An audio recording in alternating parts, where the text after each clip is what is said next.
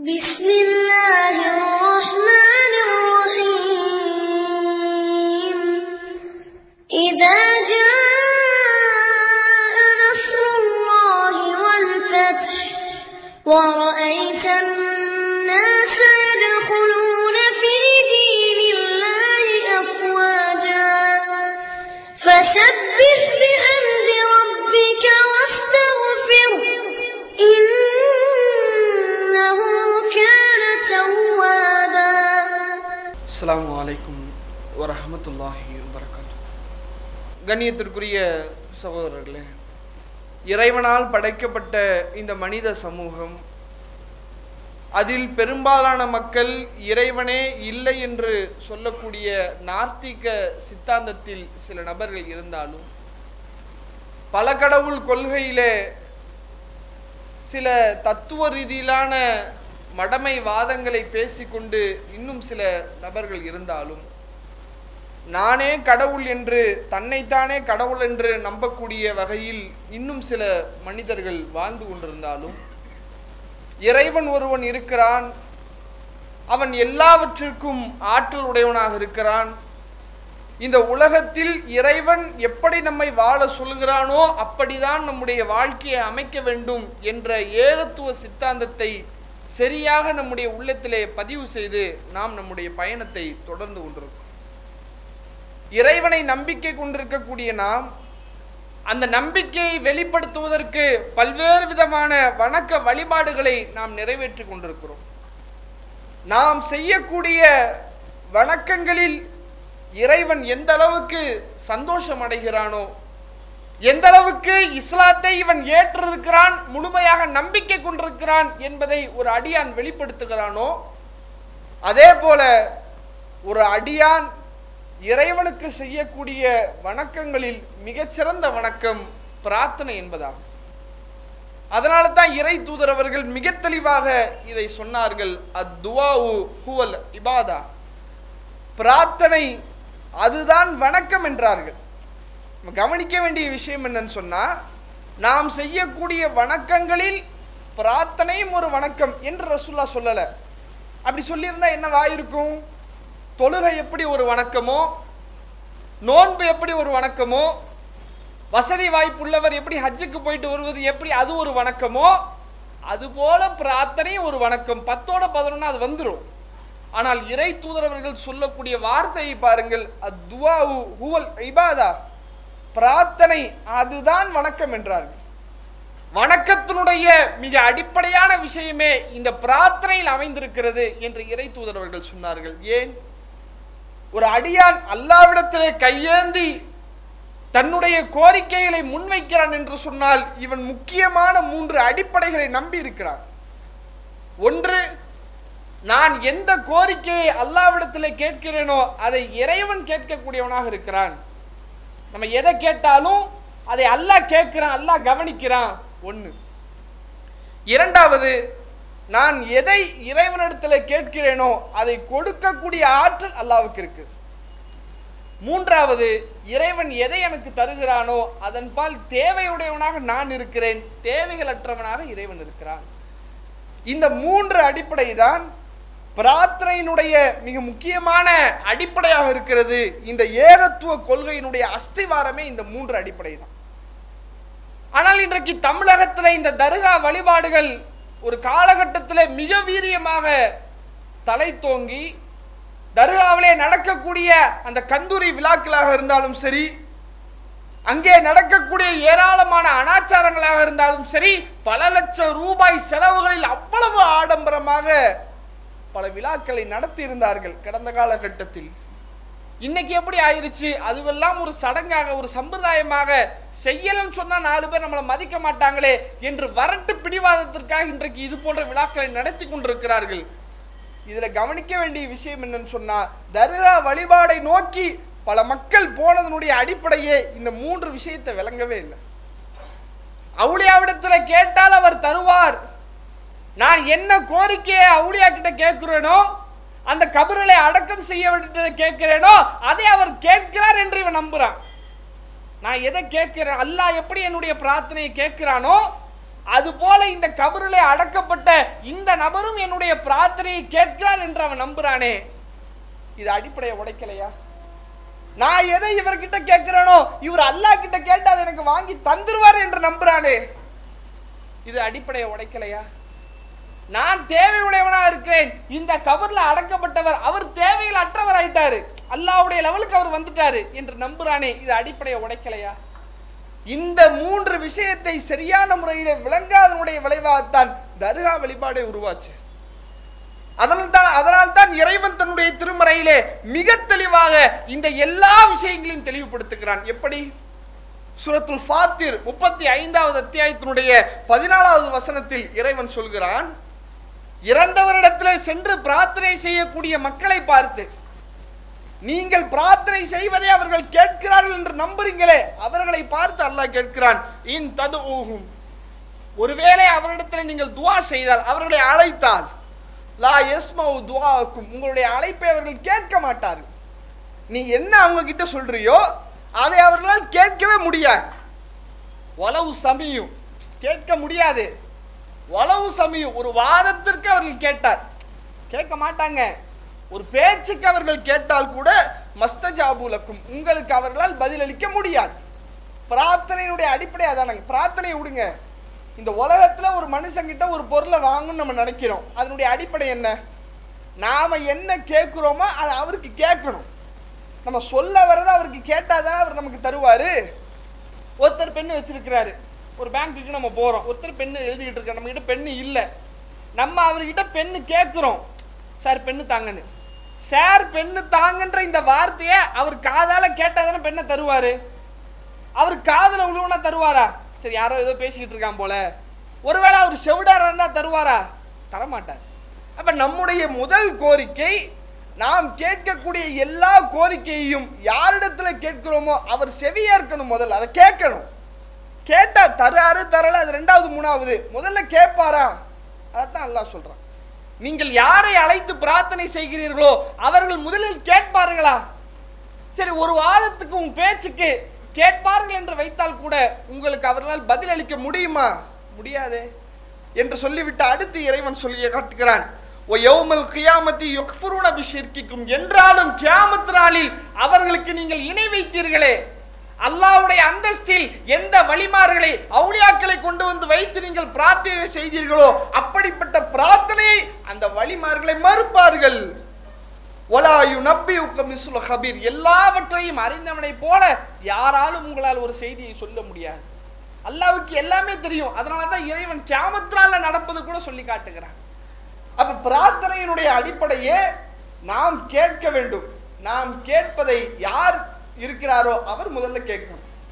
ரெண்டாவது, நாம் யாரிடத்துல கேட்கிறோமோ அவர் கொடுக்கக்கூடிய அதிகாரம் படைத்தவரா இருக்கணும். மூன்றாவது, அப்படி கொடுக்கக்கூடியவர் அதிலே தேவையற்றவர்களா இருக்க வேண்டும். இப்படிப்பட்ட இந்த அடிப்படை எல்லாம் பிரார்த்தனையுடைய அடிப்படையாக இருக்கிறது. அதனால தான் ரசூலுல்லாஹ் அவ்வளவு முக்கியத்துவம் படுத்தி இந்த பிரார்த்தனையை வலியுறுத்தினார்கள். இதுல நாம கவனிக்க வேண்டிய மிக முக்கியமான ஒரு விஷயம் என்னவென்று சொன்னால், நாமும் நம்முடைய வாழ்க்கையில் பல நேரங்களில் அல்லாஹ்விடத்திலே பிரார்த்தனை செய்கிறோம். ஒவ்வொரு தொழுகையிலும் பிரார்த்தனை செய்கிறோம். தொழுகையை நிறைவேற்றிவிட்டு பிரார்த்தனை செய்கிறோம்.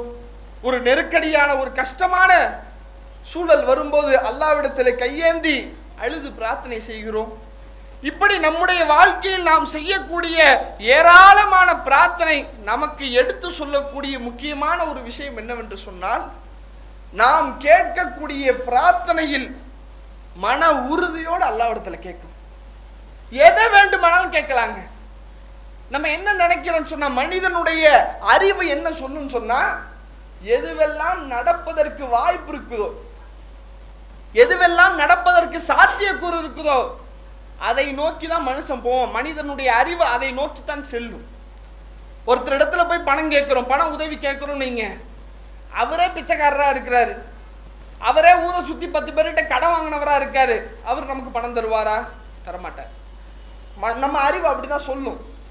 யார் நல்ல செல்வ செழிப்போட நல்ல ஒரு பந்தாவான ஒரு வாழ்க்கையில யார் இருக்கிறாரோ அவர்கிட்ட போய் கேட்டா நமக்கு பொருளாதாரம் கிடைக்கிறீங்க, அவர்கிட்ட இருக்கு, இருந்ததுனால தருவாரு, அறிவு சொல்லும். இதான் மனிதனுடைய யதார்த்தம்.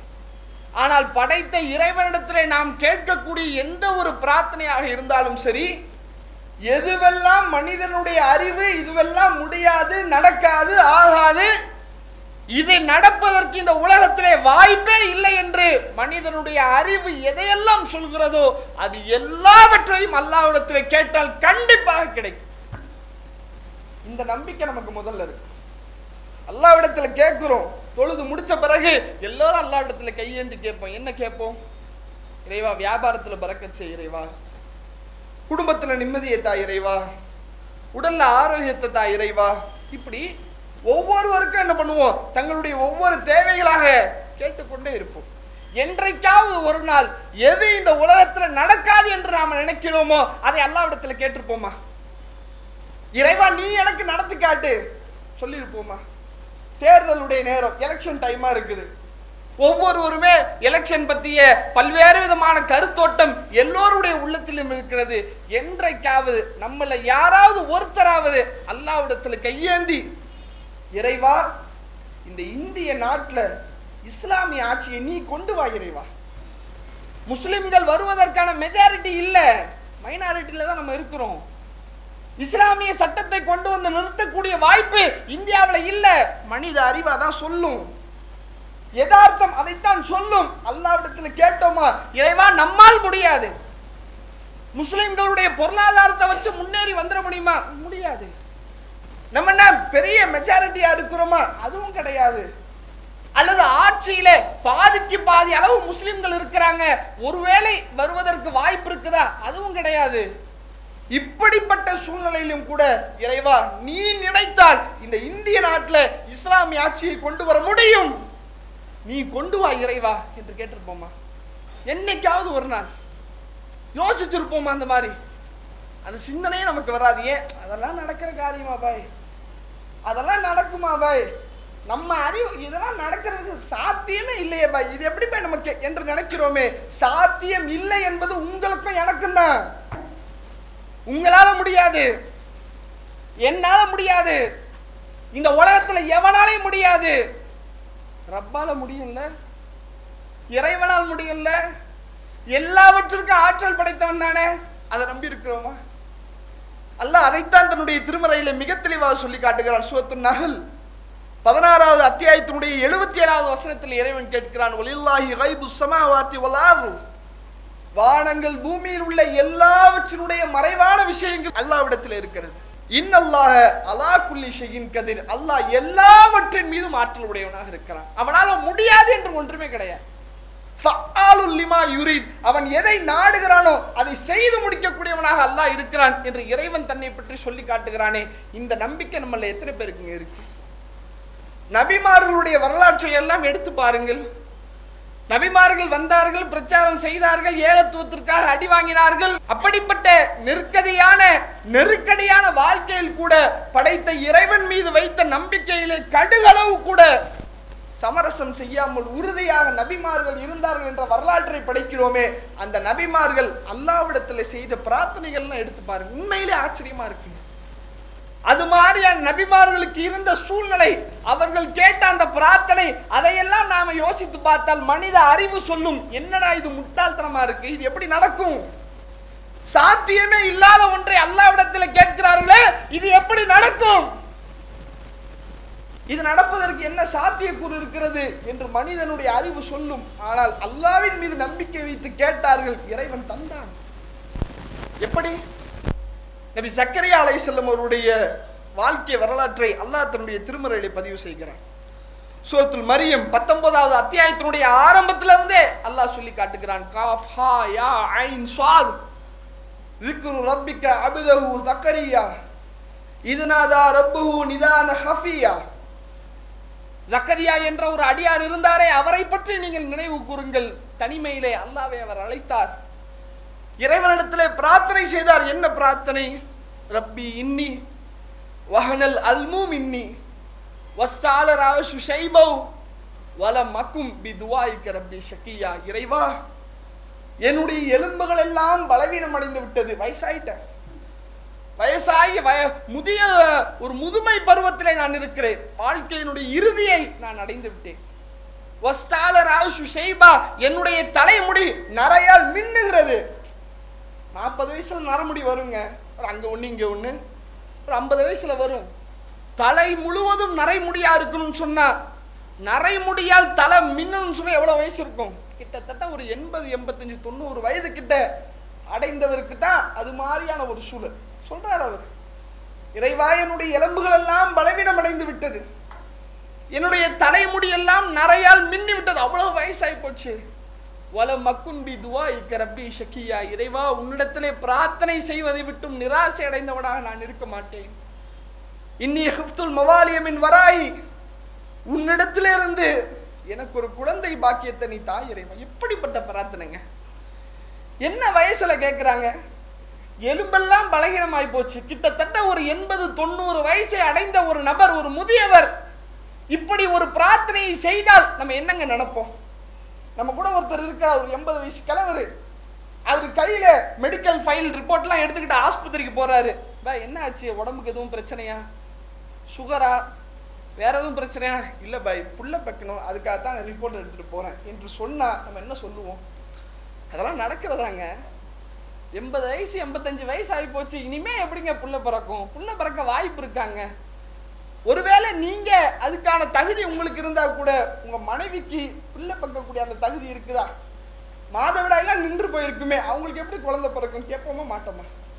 அப்ப நம்முடைய அறிவு என்ன சொல்லுதுன்னா, குழந்தை பிறக்க வேண்டும் என்று சொன்னால் அதற்கான வலிமையோடு ஆண் இருக்கணும், அந்த குழந்தையை பெறக்கூடிய வகையில பெண்ணும் இருக்கணும், மாதவிடாய் வரணும், அந்த கருவை தாங்கக்கூடிய அளவுக்கு அந்த பெண்ணினுடைய உடல்ல பலம் இருக்கணும். இதுவெல்லாம் இருந்தாதான் குழந்தை வரும் என்று நாம நினைக்கிறோம், நம்புறோம். ஆனா நபி சக்கரியா அலைஹிஸ்ஸலாம் அவர்கள் அல்லாஹ்விடத்தில் கேட்கிறார்கள், இறைவா என்னால் குழந்தையை பெற்றெடுக்க முடியாது. தன்னுடைய பலவீனத்தை ஒத்துக்கிறாங்க. நான் வயசாயிருச்சு, நான் முதியவனாயிட்டேன், நான் கிழவனாக மாறிவிட்டேன், இதற்கு மேல் குழந்தை பெறக்கூடிய ஆற்றல் எனக்கு இல்லை. ஆனால் நீ நினைத்தால் குழந்தையை தர முடியும் இறைவா. உன்னால முடியாதா? நீ நினைச்சா குழந்தையை தரக்கூடிய ஆற்றல் உனக்கு இல்லையா? நீ எனக்கு தருவ, நான் உன்னிடத்தில் கேட்டுக்கொண்டே இருப்பேன் என்று கேட்கிறார்கள். யோசித்து பாருங்கள், நம்ம வாழ்க்கையில இது மாதிரி ஒரு நெருக்கடியான நேரத்தில் அல்லாஹ்விடத்துல கையேந்திருப்போமாங்க? நெருக்கடியை விடுங்க, சாதாரணமாக நம்முடைய வாழ்க்கை எப்படி இருக்குது? ஒருத்தர்கிட்ட ஒரு 10 லட்சம் ரூபாய் கடன் வாங்கி இருக்கிறோம். திடீர்னு அந்த நம்பர் வந்து சொல்றாரு, பாய் இன்னும் ஒரு வாரத்துல 10 லட்சம் ரூபாய் பணத்தை நீங்க கொண்டு வந்து வைக்கணும். ஒருவேளை அப்படி வைக்கலன்னு சொன்னா உங்களை மான மரியாதையை நான் வாங்கிடுவேன், ரோட்ல நிக்க வச்சு உங்களை அசிங்கப்படுத்துவேன், நீங்க பணம் தரலன்னு சொல்லி போலீஸ் ஸ்டேஷன்ல போய் நான் கம்ப்ளைண்ட் பண்ணுவேன், உங்களுக்கு நெருக்கடியை ஏற்படுத்துவேன் என்று மிரட்டிட்டு போறாரு. ஒரு வாரத்துல 10 லட்சம் ரூபாய். உடனே நம்முடைய மனசு என்ன சொல்லும்? நம்ம என்ன யோசிப்போம்? 10 லட்சம் ரூபாய் பணம் ஒரு வாரத்துல கொடுக்கணும். யாருக்கிட்ட போய் கேட்கலாம்? நம்ம அண்ணன் கிட்ட கேட்கலாமா? சொந்தக்காரங்கிட்ட கேட்கலாமா? நண்பரிடத்துல கேட்கலாமா? யார்கிட்ட கேட்டா 10 லட்சம் ரூபாய் நமக்கு கிடைக்கும்? 10 லட்சம் ரூபாய் ஒரு ஆளே தரமாட்டாரு. அல்லது ஒவ்வொருத்தர்கிட்ட 1 லட்சம் ரூபாய் 50,000 இப்படி வாங்கலாமா? வீட்டுல நகை எவ்வளவு இருக்கு, இந்த நகையை வித்தா அந்த காசு வருமா? நமக்கு சொந்தமா ஏதோ நிலம் இருக்குது, அந்த நிலத்தை வித்து இந்த காசை வாங்கலாமா? யோசிப்பான், பதறுவான். இங்க போலாமா, அங்க போலாமா, அவரை சந்திக்கலாமா, இவரை சந்திக்கலாமா? இப்படி யோசிக்கக்கூடிய மனிதனுடைய மனநிலையில் படைத்த இறைவன் இருக்கிறானே, இறைவா நீ எனக்கு 10 லட்சம் ரூபாய் தா இறைவா, நான் முயற்சி பண்றேன், நான் கஷ்டப்படுறேன், யாரையெல்லாம் சந்தித்து அந்த பொருளாதாரத்தை வாங்குவதற்கு முயற்சி செய்யணுமோ அதையெல்லாம் நான் செய்கிறேன், நீ எனக்கு உதவி செய் இறைவா. 10 லட்சம் ரூபாய் என்பது எனக்கு பெரிய தொகை, என்னுடைய வாழ்நாள் அவ்வளவு பெரிய தொகை என்னால கண்டிப்பாக சம்பாதிக்க முடியாது. ஆனா அல்லாஹ்வுக்கு 10 லட்சம் என்பது ஒரு மேட்டராங்க. 10 லட்சம் என்ற இந்த காசு ரப்புல் ஆலமீனுக்கு ஒரு மேட்டரா? ஆஹா ரொம்ப ஜாஸ்தியா இருக்கேப்பா, ஒரு 2 மாசம் டைம் தான் அப்புறம் தரேன் என்று அல்லாஹ் சொல்ல போறானா? அல்லாஹ்வுடைய கஜானாவிலே எவ்வளவு கொடுத்தாலும் குறையாதே. அப்படிப்பட்ட கஜானாக்களுக்கு சொந்தக்காரனாச்சே ரப்புல் ஆலமீன், அவன் தரமாட்டானா? இறைவா நீ எனக்கு தாய் இறைவா என்று அல்லாஹ்விடத்திலே கண்ணீர் விட்டு அழுது கேட்டு துவா செய்து அதற்கு பிறகு அதற்கான முயற்சி நம்ம செஞ்சிருக்கிறோமா? யோசிச்சு பாருங்க. இது அதில் மட்டுமல்ல, நம்முடைய வாழ்க்கையில எல்லா நேரங்களிலும் இதே மாதிரிதான். ஒரு சிரமம் வரும்போது, ஒரு கஷ்டம் வரும்போது, ஒரு துன்பம் வரும்போது இறைவா நீ எனக்கு உதவி செய் என்று கேட்கக்கூடிய நபர்களை எத்தனை பேர் இருக்கும்? இவ்வளவு ஏங்க வழியில வண்டி ஓட்டி போய்கிட்டு இருக்கிறோம், திடீர்னு பார்த்தா வழியில பெட்ரோல் இல்லை, வண்டியில சுத்தமா பெட்ரோல், வண்டி ஓட்ட முடியாது. அந்த மாதிரியான நேரத்துல கூட இறைவா நீ எனக்கு பெட்ரோல் இல்லை, ரொம்ப கஷ்டப்பட்டேன், ஒரு அவசரமா ஒரு இடத்துக்கு போக வேண்டியது, நீ ஏதாவது எனக்கு உதவி செய்யறைவா என்று அல்லாஹ்விடத்துல கேட்போமா, அல்லது போன் எடுத்து யாருக்கு போன் அடிக்கலாம்னு யோசிப்போமா? யோசிச்சு நம்ம நினைக்கிறோம் இதையெல்லாம் அல்லாஹ்விடத்துல கேட்கணும், இதுவெல்லாம் ஒரு மேட்ரா, இதையெல்லாம் அல்லாஹ் கிட்ட எவனாச்சும் கேட்பானா என்று நினைக்கிறோம். அப்படி அல்ல. நபி இப்ராஹிம் அலைஹிஸ்ஸலாம் அவர்களை பற்றி இறைவன் சொல்லி காட்டுகிறான். நாம நினைக்கிறோம் ஏகத்துவத்தினுடைய இந்த கொள்கையினுடைய இந்த நம்பிக்கையினுடைய ஒரு உரைக்கல்லாக நபி இப்ராஹிம் அலைஹிஸ்ஸலாம் அவர்கள் இருந்தார்களே, அவர்களுக்கு இறைவன் வழங்கிய சோதனையில் கால் பங்கு நமக்கு தந்தால் கூட நம்முடைய நிலைமை என்னவாகும் என்று தெரியாதே. அப்படிப்பட்ட நபி இப்ராஹிம் அலைஹிஸ்ஸலாம் அவர்கள் எல்லா சந்தர்ப்பங்களிலும் அல்லாஹ்வை நோக்கி திரும்பக்கூடியவர்களாக இருந்தார். என்ன நடந்தாலும் சரி, ஒரு அற்பமான விஷயமாக இருந்தாலும் சரி, மிக பிரம்மாண்டமான சோதனையாக இருந்தாலும் சரி, உடனே அல்லாஹ்விடத்துல கையேந்தி இறைவா நீ உதவி செய், நீ எனக்கு அந்த வேலையை எளிதாக மாற்றித்தா இறைவா என்று அல்லாஹ்வை நோக்கி திரும்பக்கூடியவர்களாக நபி இப்ராஹிம் அலைஹிஸ்ஸலாம் அவர்கள் இருந்தார்களே. அதனால்தான் ரப்புல் ஆலமீன் நபி இப்ராஹிம் அலைஹிஸ்ஸலாம் அவர்களுக்கு உதவி செய்கிறான். எப்படி?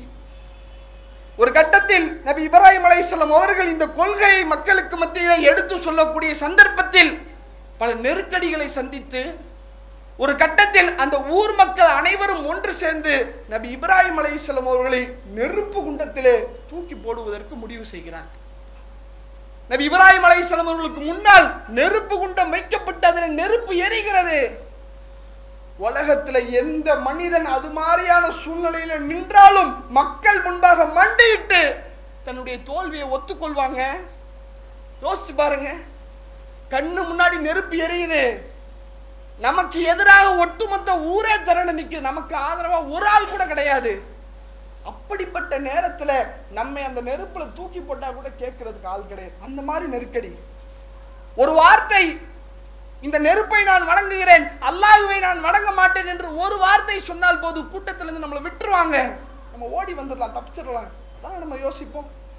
நாம என்ன நினைப்போம், ஆஹா நெருப்பு உள்ள தூக்கி போட்டாங்கன்னா செத்து போயிடுவோம், வார்த்தை தானே, சும்மா வாயில சொல்லிட்டு நம்ம ஓடி வந்துடலாம் என்று நாம நினைப்போம். இஸ்லாத்துல அதுக்கு அனுமதி இருக்குது. இருந்தாலும் நபி இப்ராஹிம் அலைஹிஸ்ஸலாம் அவர்கள் கண்களுக்கு முன்பாக நெருப்பு எரியும் போது அவர்கள் சொன்ன வார்த்தை என்ன? உண்மையிலேயே சாதாரண ஒரு மனிதரால், இறைவன் மீது சாதாரணமாக நம்பிக்கை வைத்த ஒரு மனிதரால் இந்த வார்த்தையை சொல்ல முடியாதுங்க. நபி இப்ராஹிம் அலைஹிஸ்ஸலாம் அவர்கள் சொன்னார்கள், நெருப்பை பார்த்து, நெருப்பிலே நபி இப்ராஹிம் அலைஹிஸ்ஸலாம் அவர்களை தள்ளுவதற்கு ஒட்டுமொத்த ஊரே திரண்டு நிற்கிறது. அப்போது நபி இப்ராஹிம் அலைஹிஸ்ஸலாம் அவர்கள் சொன்னார்கள், ஹஸ்பி அல்லாஹு வ நிஅமல் வக்கீல், பொறுப்பேற்றுக் கொள்வதற்கு படைத்த இறைவன் போதுமானவன். நீங்க யார் எனக்கு அவகாசம் தருவதற்கு? நெருப்பை வணங்குகிறேன் என்று நான் சொன்னால் என்னை விடுவதற்கு நீங்க தயாரா இருக்கிறீங்க. அந்த வார்த்தையை கூட நான் சொல்ல மாட்டேன். என் ரப்பு இருக்கிறான், என் இறைவன் இருக்கிறான், அவனுக்கு ஆற்றல் இருந்தால், அவனுக்கு அதிகாரம் இருந்தால் இந்த நெருப்புல நீ என்ன தூக்கி போடு, அவன் நாம காப்பாற்றுவான் என்று நம்பினாங்களே. அல்லாஹ் கொடுத்த ரிசல்ட் என்னங்க? இறைவன் இந்த நெருப்பை பார்த்து கட்டளையிடுகிறான், யா நார் கூனி பரதன் வ ஸலாமன் அலா இப்ராஹிம், நெருப்பே நபி இப்ராஹிமுக்கு சாந்தி பொருந்தியதாக குளிரூட்டக்கூடியதாக நீ மாறிவிடு. அல்லாஹு அக்பர். எவ்வளவு பெரிய அற்புதங்க இது. நெருப்புல ஒரு மனுஷனை தூக்கி போட்டு உயிரோட வர முடியுமா? யோசிச்சு நம்ம அறிவு சொல்லுமா? நெருப்பு எரியுது, அதை தூக்கி கொண்டு போய் ஒரு பொருளை போட்டா, ஒரு மனுஷனை போட்டா எந்த விதமான பாதிப்பு எல்லாம் வெளியே வர முடியுமா? முடியாது. அப்படிப்பட்ட அந்த நெருப்பிலே நபி இப்ராஹிம் அலைஹிஸ்ஸலாம் அவர்கள் தூக்கி போடப்பட்டும் அதுல இருந்து மீண்டு வந்தாங்கன்னா எப்படி வர முடிஞ்சது? நபி இப்ராஹிம் அலைஹிஸ்ஸலாம் உடைய திறமையாலையா, அவர்களுடைய ஆற்றலாலையா, நபி என்று இருக்கிறாங்க அந்த அந்தஸ்தினாலையா? படைத்த இறைவன் மீது வைத்த நம்பிக்கையினால. நாம் அப்படி நம்பிக்கை வச்சிருக்கிறோமா? நெருக்கடியான நேரத்துல, சிரமமான நேரத்துல, எப்படிப்பட்ட ஒரு சூழலிலும் இறைவா நீ எனக்கு உதவி செய்ய இறைவா என்ற அல்லாஹ்விடத்தில் கையேந்தி நிற்கக்கூடிய நபர்கள் எத்தனை பேருங்க இன்னைக்கு பார்க்கிறோம். எத்தனையோ குடும்பத்துல திருமணமாகி ஒரு 3 மாசம் 6 மாசத்துலயே ஆரம்பிச்சிருவாங்க. என்ன எது விசேஷம் இல்லையா, என்ன ஆச்சு என்ன ஆச்சு என்ன ஆச்சுன்னு சொல்லி பக்கத்து வீட்டுக்காரங்கள்ல இருந்து சொந்தக்காரங்க எல்லாரும் கேள்வி, என்ன குழந்தை எதுவும் வரலையா அப்படி கேட்பாங்க. 3 மாசத்துல ஆரம்பிச்சு, 6 மாசத்துல ஆரம்பிச்சு, 1 வருஷத்துல ஆரம்பிச்சு, ஒரு வருஷம் தாண்டிடக்கூடாது. உடனே என்ன பண்ணு, போ இந்த டாக்டர் கிட்ட போ, அந்த டாக்டர் கிட்ட போ, அங்க போ, இங்க போ, அப்படி பண்ணு, இப்படி பண்ணு, இதை செய் அதை செய். இப்படியே நாட்கள் நகர நகர நகர ஒரு 2 வருஷம் 3 வருஷம் 4 வருஷம் 5 வருஷம், அது மாதிரி ஒரு 5 வருஷ காலம் ஒருத்தருக்கு புள்ள இல்லைன்னு வைங்களேன், என்னங்க நிலைமை? என்ன மாதிரி ஊர் பேசும்? ஒன்னு இவனை தப்பா பேசும், அல்லது அந்த பெண்ணை தப்பா பேசும், மூன்றாவது தீர்வு சொல்கிறேன் என்று சொல்லி நீ போய் அந்த தர்காவுக்கு போ. இன்னைக்கு இருக்குங்க, இன்னைக்கு நம்முடைய சகோதரர்கள் மத்தியில இந்த மனநிலை இருக்கிறது. பல பேர் பேசுவோம், பலரோடு பழகும் போது பல நபர்களும் ஆலோசனை சொல்லுவான். சில பேர் சொல்லுவாங்க, பை தைரியமா இருங்க, உறுதியா இருங்க, அல்லாஹ் தருவான், அல்லாஹ்விட்ட கே. இப்படி சில பேர் எப்படி, அதெல்லாம் நடக்காதுங்க, இந்த தர்காவுக்கு போங்க, இந்த கயிறை வாங்கி கட்டுங்க, அங்க தரக்கூடிய அந்த பூந்தியை வாங்கி தின்னுங்க, ஒரே மாசத்துல உங்களுக்கு புள்ள வந்துடும். இப்படி எல்லாம் கிளப்பி விட்டு அவனுடைய கொள்கையை விட்டு அவனை தடம்புரல செய்யக்கூடிய வேலை இன்றைக்கு சமுதாயத்தில் பரவலா நடக்குது. நாம என்னங்க செஞ்சோம்? இது மாதிரி ஒரு நெருக்கடியான ஒரு சூழ்நிலை வரும்போது, நமக்கு உதவுவதற்கு இந்த உலகத்தில் யாருமே இல்லை என்ற நெருக்கடியான சூழல் வரும்போது, இறைவா நீ எனக்கு உதவி செய்யறைவா. ஜக்கரியா அலைஹிஸ்ஸலாம் அவர்களுக்கு தள்ளாத வயதில் நீ குழந்தையை தந்தாயே, சாத்தியமே இல்லை என்ற சூழல் அவர்களுக்கு குழந்தையை தந்தாய். எனக்கு அந்த மாதிரி சூழல்ல நான் நினைச்சா அதற்கு நான் முயற்சி செய்யக்கூடிய வாய்ப்பு எனக்கு இருக்குது, நீ எனக்கு குழந்தையை தாய் இறைவா. அல்லாஹ்விடத்தில் கேட்டிருப்போமா? கதறி அழுதிருப்போமா? நம்முடைய பிரார்த்தனையாக இருந்தாலும் சரி, நம்முடைய கோரிக்கையாக இருந்தாலும் சரி, இறைவா உன்னால் தர முடியும் என்ற நம்பிக்கையோடு படைத்த இறைவனிடத்தில் பிரார்த்தனை செய்யக்கூடிய மக்களாக நாம் இருக்க வேண்டும். அப்படி இருந்தால் கண்டிப்பாக அல்லாஹ் நம்முடைய கோரிக்கைகளை நிறைவேற்றுவான் என்ற நம்பிக்கையோடு நம்முடைய பிரார்த்தனை அமைக்க இறைவன் நமக்கு உதவி செய்வானாக என்று சொல்லி முதல் உரையை நிறைவு செய்ய. அல்லாஹ்